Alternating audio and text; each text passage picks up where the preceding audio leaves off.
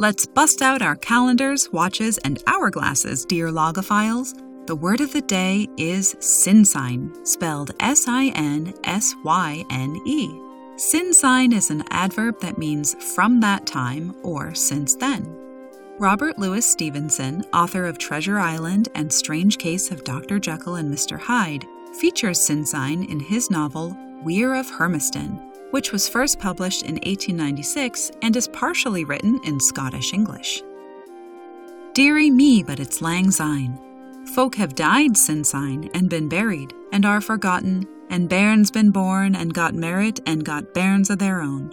Sinsyne woods have been planted and have grown up and are bonny trees, and the joes sit in their shadow. And sinsyne auld estates have changed hands, and there have been wars and rumors of wars on the face of the earth.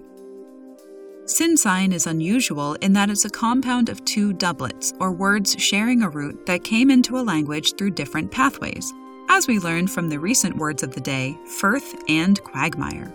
Much as firth is a doublet of fjord and the mire part of quagmire is a doublet of moss, the sin and sign halves of sinsyne both derive from the same Middle English term meaning after.